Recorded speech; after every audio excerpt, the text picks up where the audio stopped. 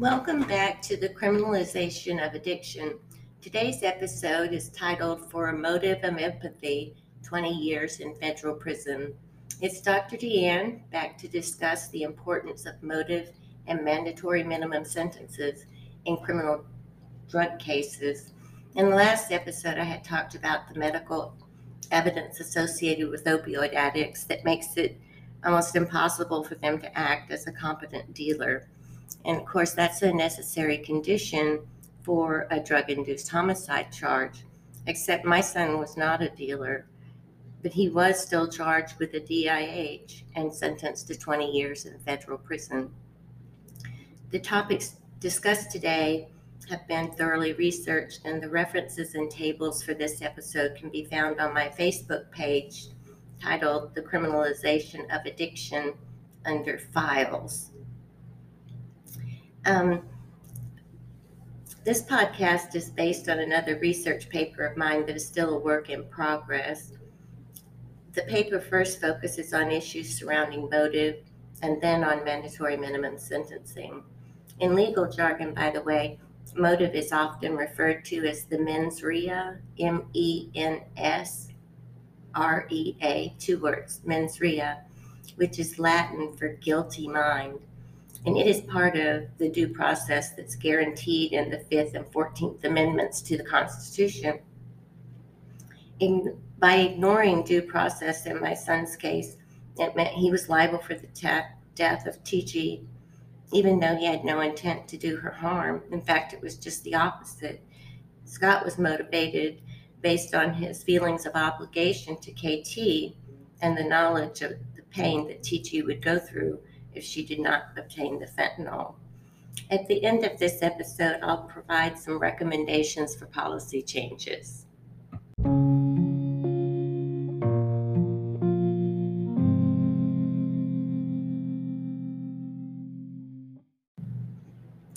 Understanding the motive of why addicts share drugs first requires some understanding of what's entailed in one of their withdrawals.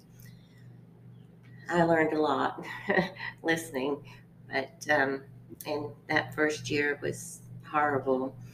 That I asked my son, in his own words, to describe one of his withdrawal experiences, and he decided to talk about his initial incarceration.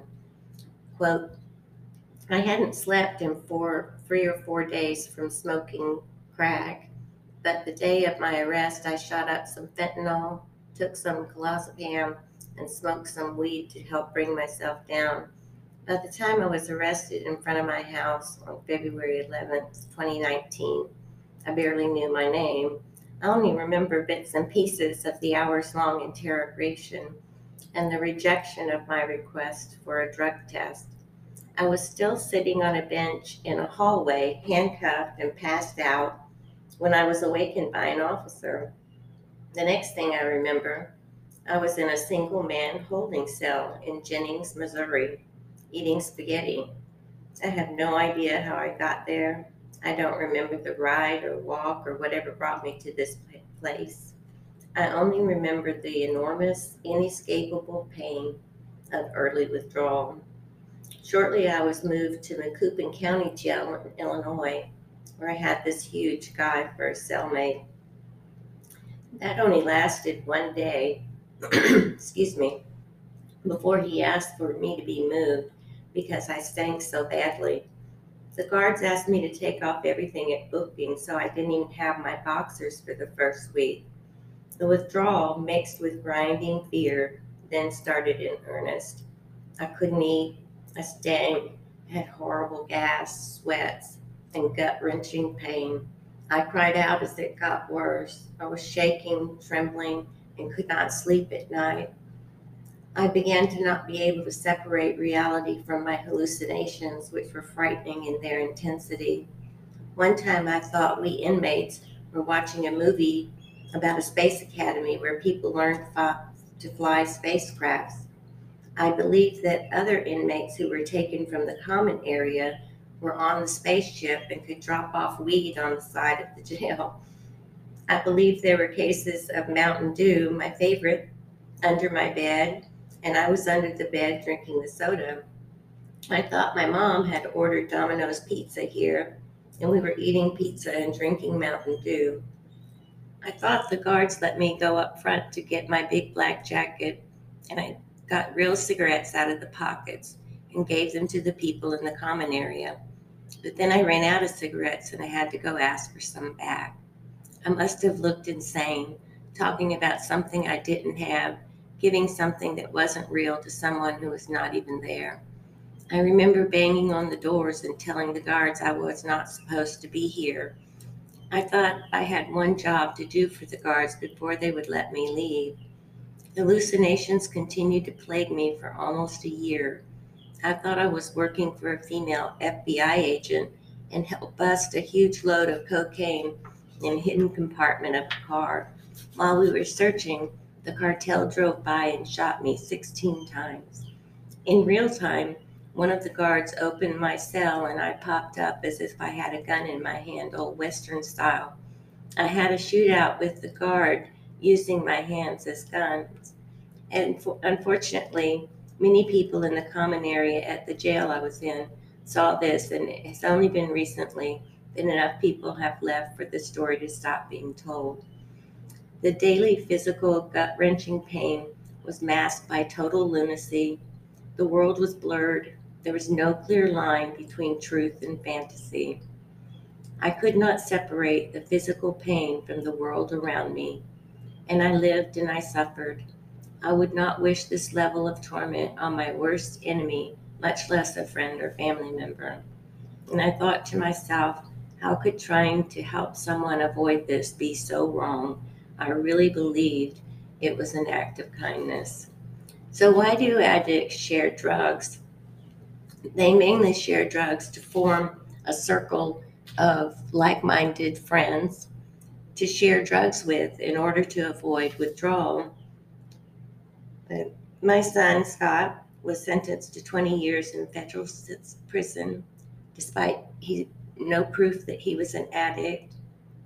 No proof that he was a dealer, and no previous felony arrest, no weapons or drugs found in his home or on his person. And yet he was still sentenced. And remember, federal prison doesn't allow for parole.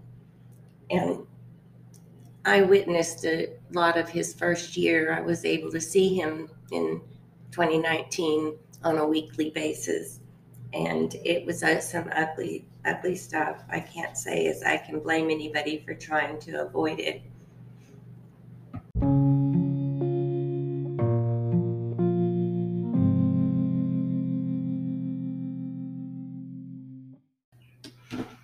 As with all opioid addicts, my son learned the severe pain that comes from withdrawal each time he could not obtain drugs in a timely manner. Even the withdrawals under medical watch that he had in the rehabilitation centers were unbearable. Many times he wished he could just die because he didn't have strength to fight his addiction any longer.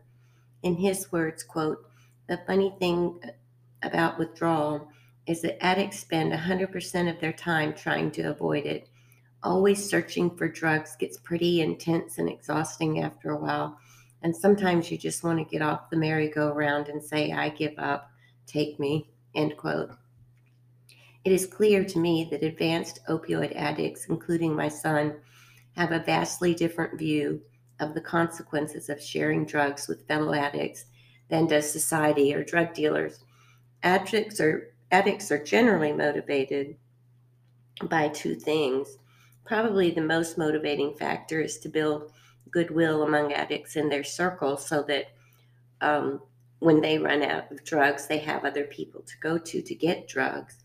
And then the other is empathy stemming from each of their own excruciating withdrawal experiences. Scott's account of withdrawal alone explains to me why a motive of empathy or kindness is much closer to accurate than an assumed motive of homicide.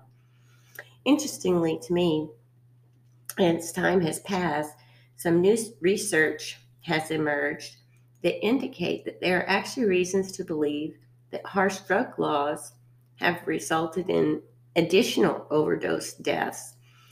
I've read studies by Jakubowski, Kester, Wagner, and Banter-Green, and all show that strict DIH laws have resulted in a decline in 911 calls for the overdose because people are afraid they will be charged with the DIH.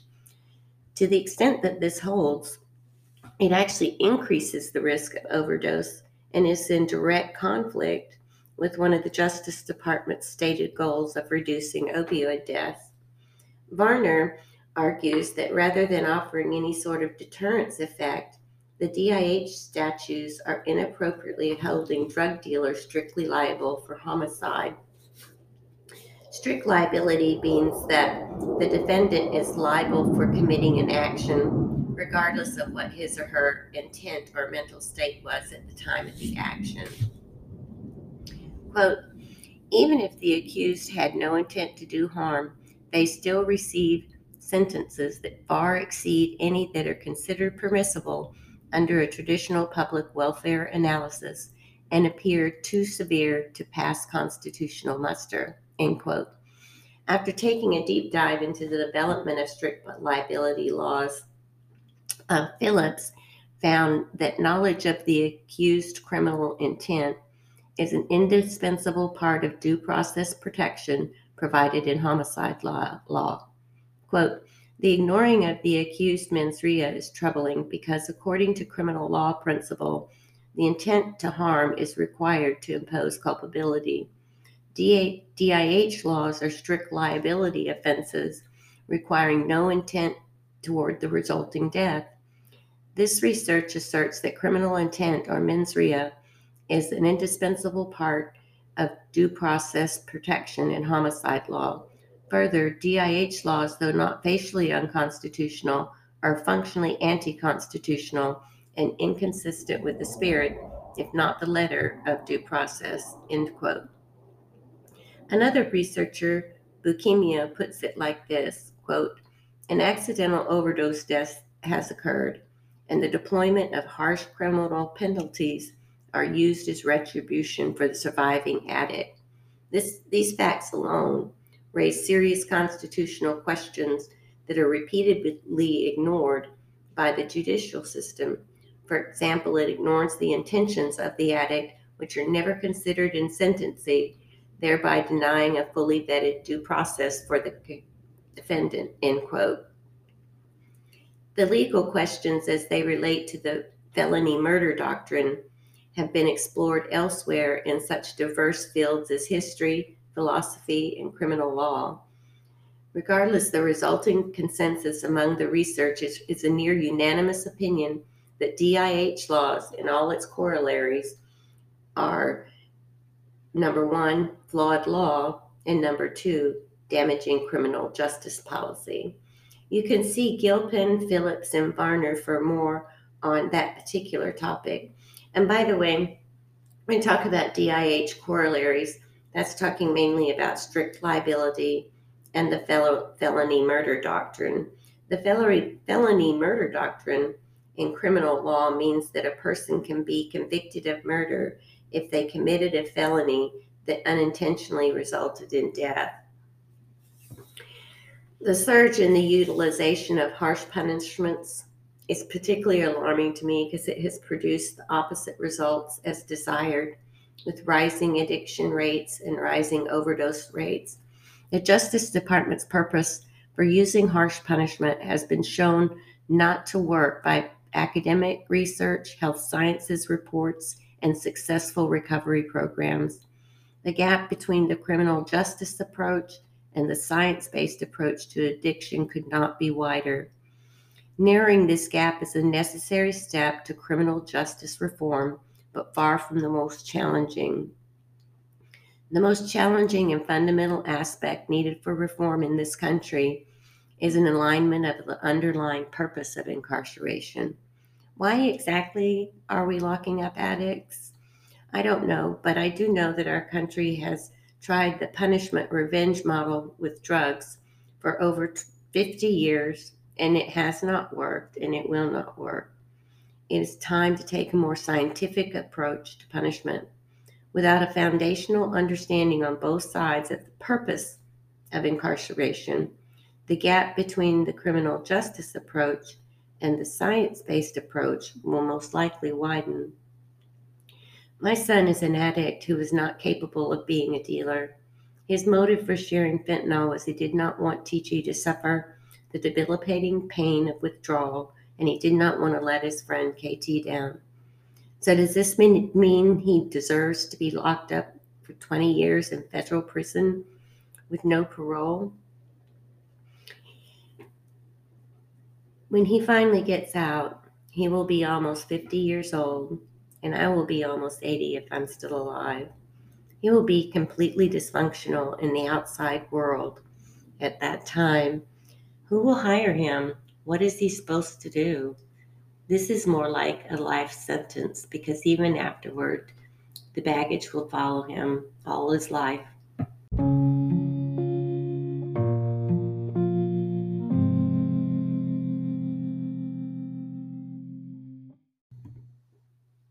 I was curious to see whether the increase in incarceration rates was approximately equal to the increase in crime rates. So I gathered some information from the Bureau of Justice Statistics and created Table 1, which you can, of course, see, but it is in the file posted on this podcast's website, The Criminalization of Addiction. This table offers a puzzling look.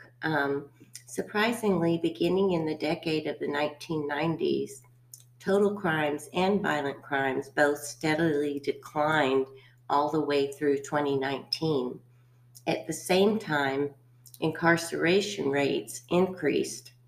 If crimes are going down, why are conviction rates going up? Interestingly, in the 2019-2020 period, total crimes decreased by 7.5% that year. For the first time since the 1980s, violent crimes increased, and they increased by 30%. So that was kind of surprising to see such a big increase in violent crimes just over a year period of time.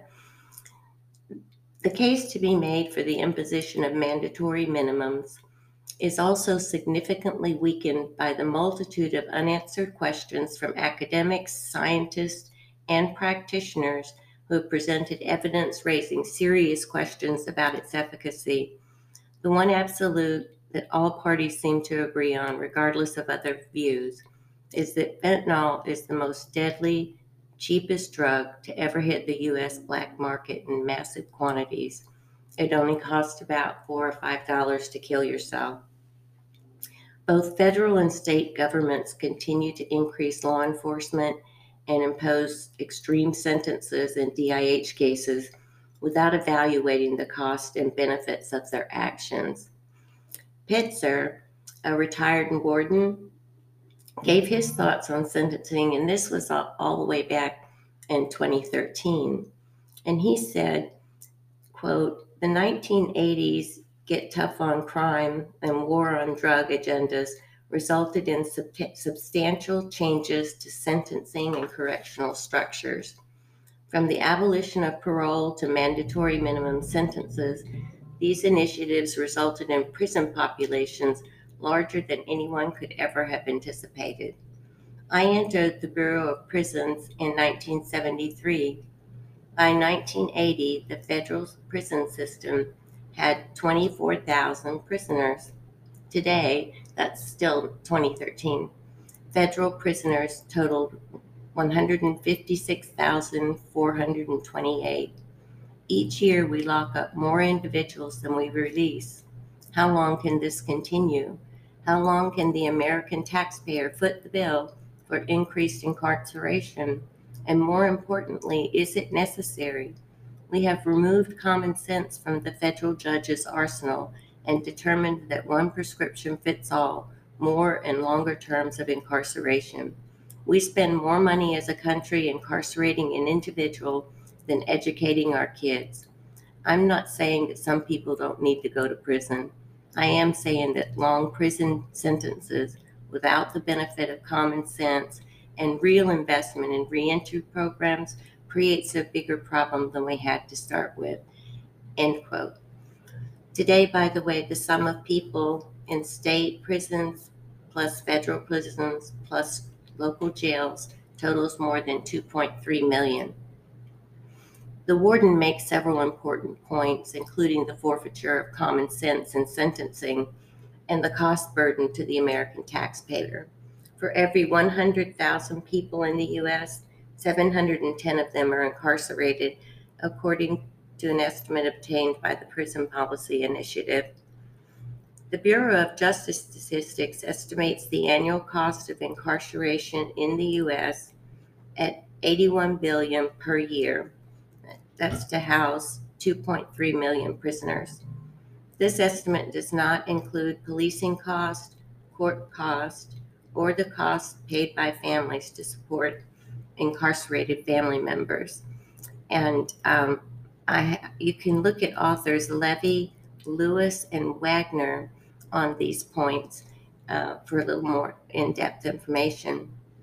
Lopez, a fourth author, shows that when the other costs are included, the estimated annual cost of incarceration is a whopping $182 billion per year.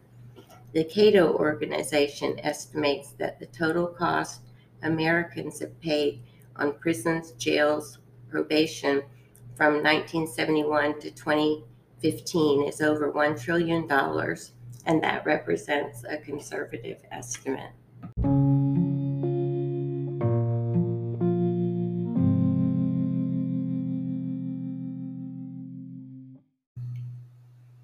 In about 2020, the year after my son was incarcerated, I wanted to see for myself the different sentences that were handed down in DIH cases, and I wanted to learn a little bit more about the background of each case.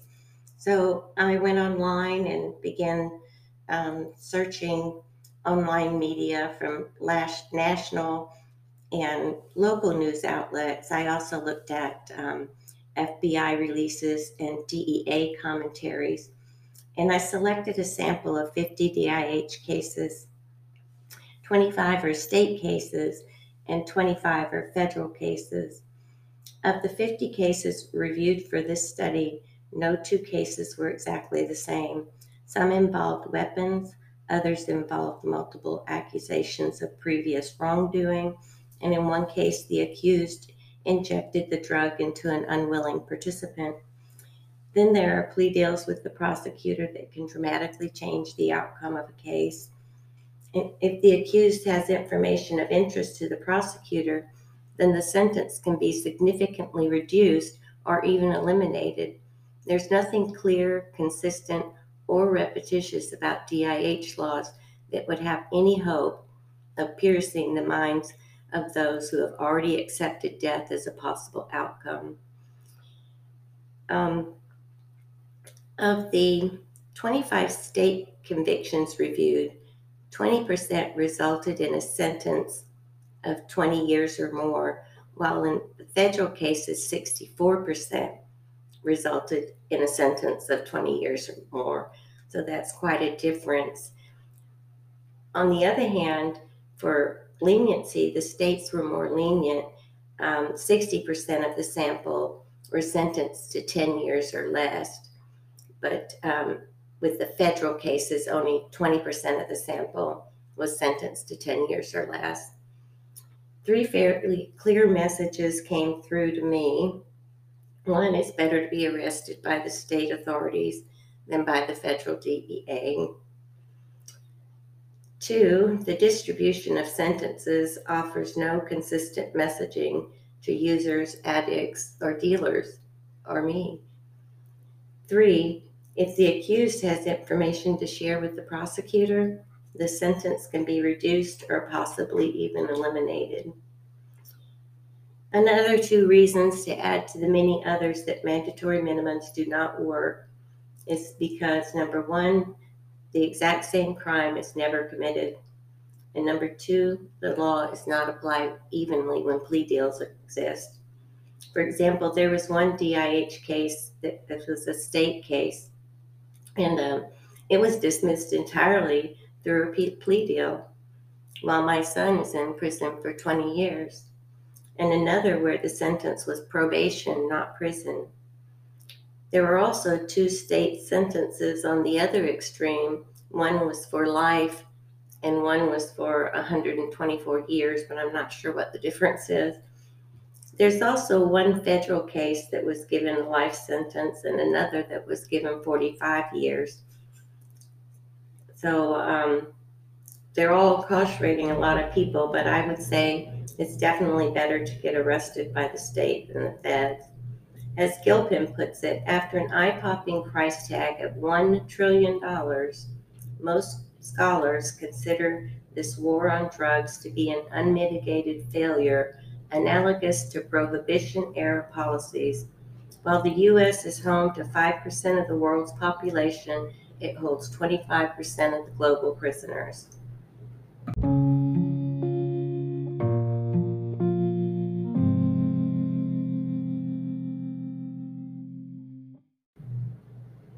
As for recommendations, not surprisingly, I recommend number one, that strict liability laws be repealed. There should be no crime that results in the automatic denial of constitutional rights to due process. This would resolve the issues surrounding the motive of the accused. Number two, mandatory minimum sentences should be repealed. There are never two crimes, never two criminals that are exactly the same. Judges would then be able to do their job instead of being sidelined. Regardless of the goals for minimum sentencing, the policy has served to have an overall negative effect on our country's recovery from drug abuse. Instead, we have seen the overdose death rates and addiction rates increase. This, combined with the rising costs of incarceration, are evidence of the negative impact of the current and past approach. The continued pursuit of the failed punishment revenge strategy is equivalent to hoping a rock will produce water. It will not now, not ever. My son was used as an example of the inhumane results of strict liability laws and mandatory minimum sentencing. He was a 29-year-old addict who had never been violent, never owned a weapon, and never had any previous interactions with the police. He's trying to help out a friend and now is in prison for 20 years. Goodbye until next week. We'll talk about prosecutorial misconduct. Thank you so much for listening. Have a great week. Bye-bye.